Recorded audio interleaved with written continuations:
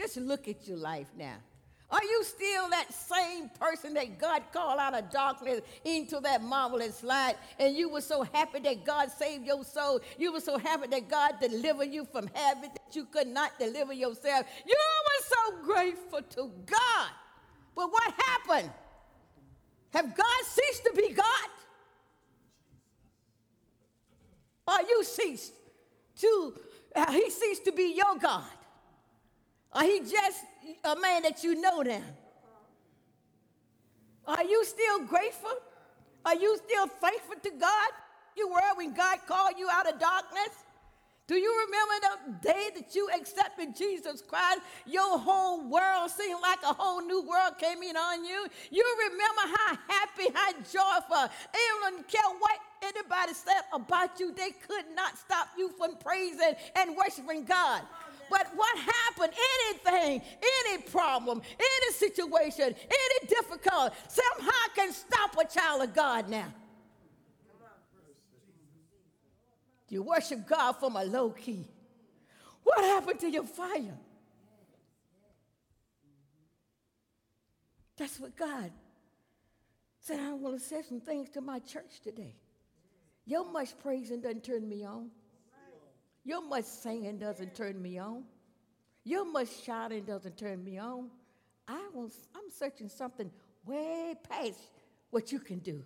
I'm looking into your heart. And into your heart, I see an unfaithful heart. Into your heart, I see a disobedient heart. Into your heart, I see a heart full of excuses. You always make excuses why you can't do things for me. But yet, I want you to do everything else that you want to do. But you cannot sacrifice absolutely nothing for me. But I remember when I was first place, I was in the driver's seat. Huh? You told mama, you told the boss, you told everybody about Jesus. Yes.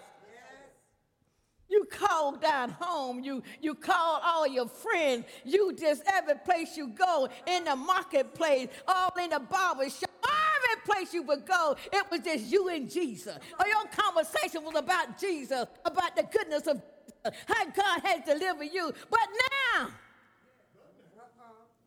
God, we had to listen to your conversation.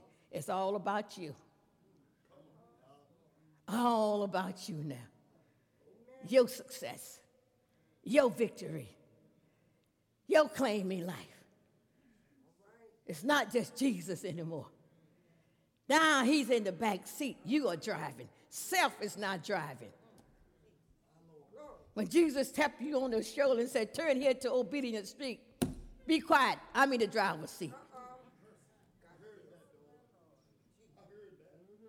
Don't you know I don't have time for this?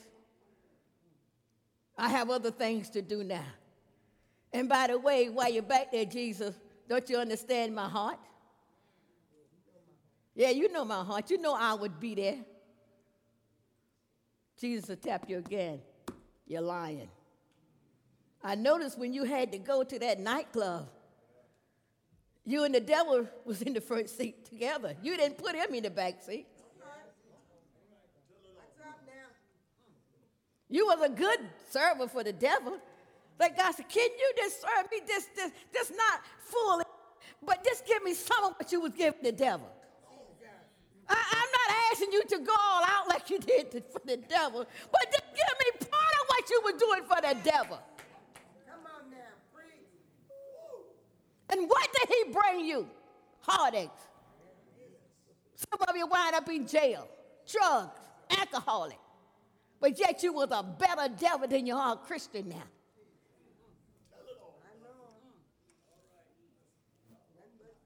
But you started out being a good Christian. But as time progressed, and you picked up your cross, but you forgot to follow him. You picked it up, but you did not follow him.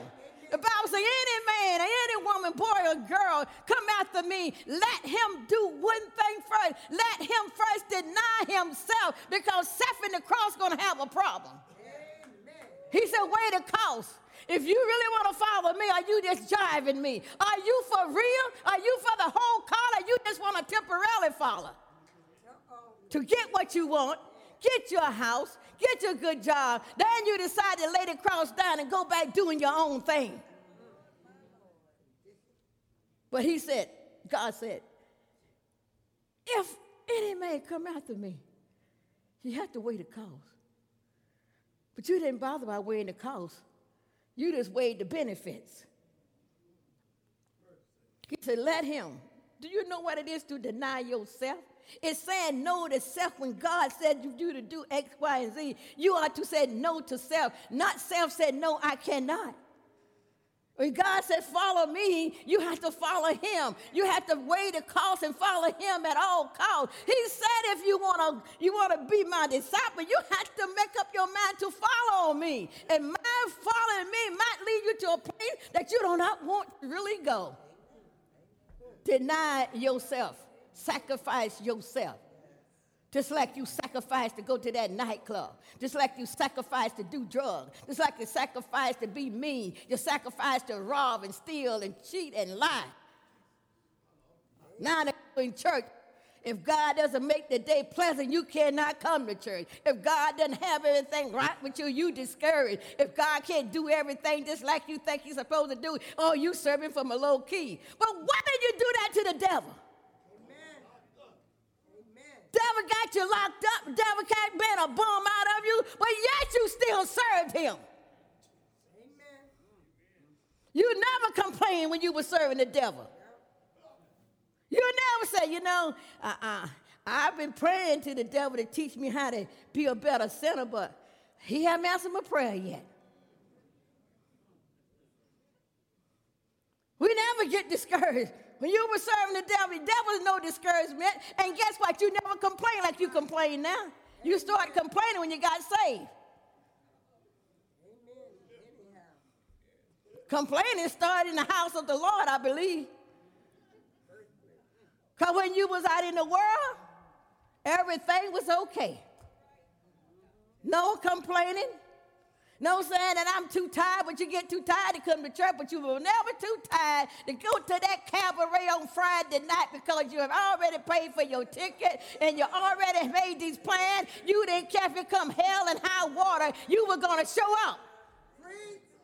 But to come down to the church, come down to coming to church on Friday night. It's the most hard and difficult thing for Christians to do now, but yet you serve the devil better.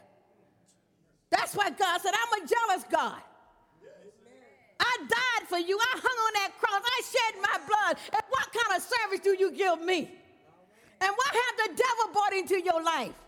What the devil have to give you, to offer you, to make you not serve me better than you were serving him? How did he get that hold over you that I cannot get and I long to have? That you will sacrifice to serve me.